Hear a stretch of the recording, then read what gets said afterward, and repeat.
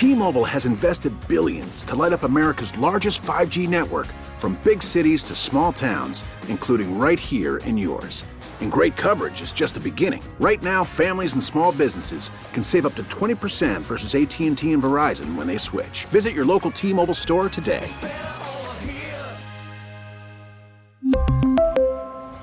Plan savings with 3 lines of T-Mobile Essentials versus comparable available plans. Plan features and taxes and fees may vary. Hey, Rob Bradford here. I have set out on a mission with my good friends at FanDuel to prove what I have known for some time. Baseball isn't boring. Now I have a daily podcast to prove it with some of the most notable people in the baseball world, screaming baseball isn't boring from the mountaintops, or at least agreeing to come on our show. Players, managers, GMs, and yes, even the commissioner of baseball, Rob Manfred. It has been a constant wave of baseball's most powerful voices. So join the revolution. Subscribe and soak in Baseball Isn't Boring. Listen on your Odyssey app or wherever you get your podcast. You'll be glad you did. Dr. Kathleen Grisanti, owner and medical director of Pediatric and Adolescent Urgent Care of Western New York. Dr. Grisanti, RSV cases are on the rise in the U.S., giving some cause for concern. What are our local pediatricians and doctors seeing right now regarding RSV and trends? So we are definitely seeing an increase in RSV. The people that are the ones that have the most difficulty are the young children and the elderly. Most of the rest of the population, it's going to be fairly a simple cold, but it is the younger the baby, the more difficulty that they tend to have. What we see a lot in infants with RSV is that they will be coughing a lot, kind of choking. They have a lot of mucus. They'll definitely have a runny nose. That parents will often hear wheezing. They can struggle to breathe, and sometimes can work so hard to breathe that they get themselves dehydrated, that they're really not able to drink. The important thing is to really is prevention. It's important that the public understands that they really should not be touching infants' hands or kissing babies or anything like that. Please don't go in the supermarket and grab an infant's hand just to say hi, because they're adorable. That's how germs can be spread, and you're putting these babies at risk. I think we've learned a lot from COVID as far as hand sanitizing and wearing masks, and but I think the important thing is really to stay home if you're sick, and try not to spread the virus to others. Can you speak a little bit on what the RSV is? You mentioned some of the symptoms, but how can you decipher it, from the common cold? So RSV stands for respiratory syncytial virus, and in most people, it is going to be just like the common cold. And it doesn't really matter what virus is causing the cold. And so it's not important that you need to run out and get tested for RSV if you have a cold. The infants that are struggling to breathe, those are the ones that it's important to make that diagnosis. RSV does have a fairly predictable pattern in infants, and so we generally, as a rule of thumb, only really put the babies through the test if they're under a year. And that's just so we can have some kind of predictable pattern of when they're going to get better and when their symptoms may be at their peak. So generally on day 4 or day 5 seems to be when the infants struggle the most. And so if they're having a really significant time and it's day 3, we kind of know that they're not over the hump yet and that we really need to monitor them closely. The things that we tell parents to watch for is if they're breathing too hard, and that can be what we call retractions, where the knots in their neck and the skin in between their ribs suck in with each breath, breathing too fast, In general, we like to see them breathing under 60 times a minute. So if they're breathing once every second, they're really kind of huffing and puffing. It's and they can do that if they have a fever, but without a fever, they're going to tire out if they continue to breathe that fast. Any signs of blueness, we will monitor their oxygen saturations, but if they notice any blueness of the lips, fingers, or toes, that's a sign they're not getting enough oxygen. And then the last thing is that some babies get dehydrated by working so hard to breathe that they aren't taking in enough fluids. So making sure that they're having at least 3 wet diapers in a 24-hour period. Regarding the common cold versus RSV, it usually just presents as a common cold in children and in adults, but so it's really not necessary to be tested for it. It doesn't really matter which virus is causing the cold. The important thing is to really try to minimize the exposure to the young babies. The ones under 6 months are definitely at the highest risk and often have to be hospitalized. There's no magic treatment for RSV.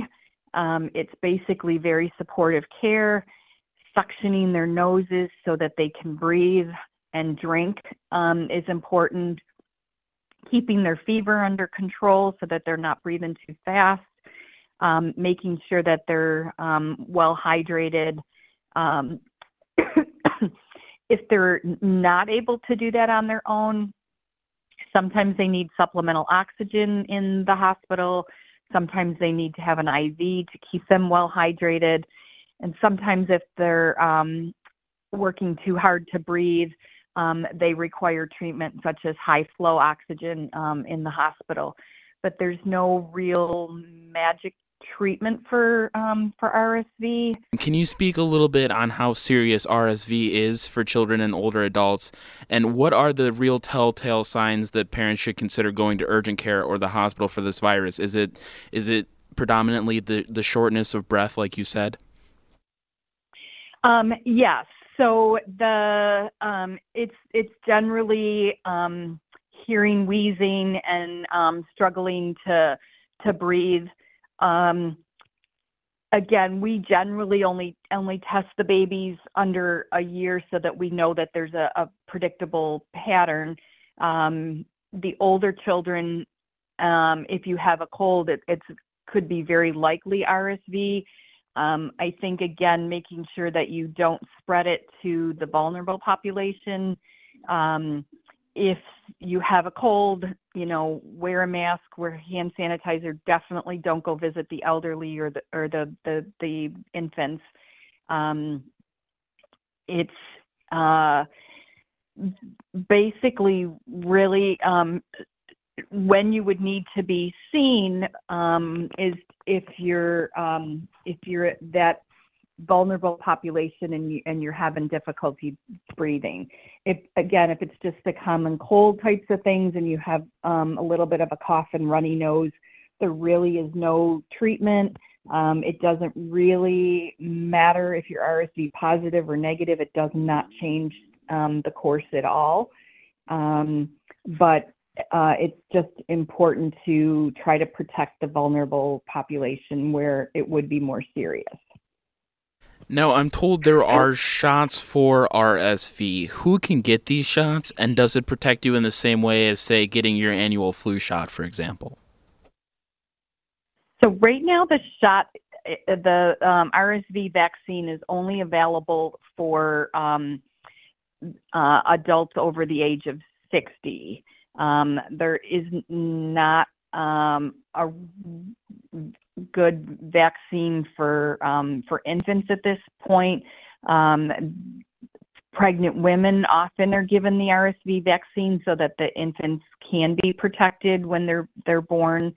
But the vulnerable, the infants that are premature are often given a special vaccine while in the hospital, in the NICU, but the general population of infants and newborns, there is not there's not an available good vaccine to protect them at this point. Do you have any other recommendations that you have for a parent of an infant or an older adult who has concerns with RSV, and just anything else that you wanted to add on the topic? So, again, I would warn parents of infants that probably the best thing to do is to not take their infants outside or in a general public area. It can be spread, easily, and the best thing is prevention and trying not to have them exposed. If they do start to come down with symptoms, again, kind of keeping the infant's nose as free and clear as you can, pushing the fluids on them, maintaining well hydration, keeping their temperature under control.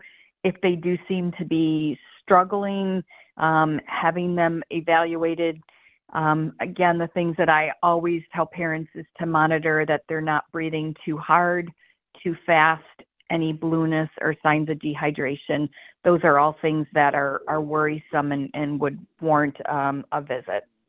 We really need new phones. T-Mobile will cover the cost of 4 amazing new iPhone 15s, and each line is only $25 a month. New iPhone 15s? It's better over here. Only at T-Mobile, get 4 iPhone 15s on us and 4 lines for $25 per line per month with eligible trade-in when you switch. Minimum of 4 lines for $25 per line per month with autopay discount using debit or bank account. $5 more per line without autopay, plus taxes and fees. Phone fee at 24 monthly bill credits for well-qualified customers. Contact us before canceling account to continue bill credits or credit stop and balance on required finance agreement due. $35 per line connection charge applies. See T-Mobile.com. O'Reilly. Protect your vehicle's engine with a full synthetic oil change and save with Mobil 1 at O'Reilly Auto Parts. Purchase 5 quarts of Mobil 1 full synthetic motor oil and receive a $10 O'Reilly gift card after rebate. See store for details. With your Mobil 1 purchase, you'll also receive 2 times points during O Rewards Bonus Points Month at O'Reilly Auto Parts.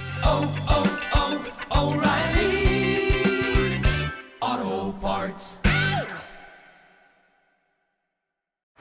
Baseball is in full swing. NBA playoffs are heating up, and your NFL team is gearing up for training camp. Listen to the latest on the teams you love here on the Odyssey app. The biggest sports radio stations in the country, providing unrivaled local coverage of their teams, all in one place. Exclusive interviews with players, coaches, and team executives, streaming live and always available on demand. Stay in the know with your favorite teams right here on the Odyssey app.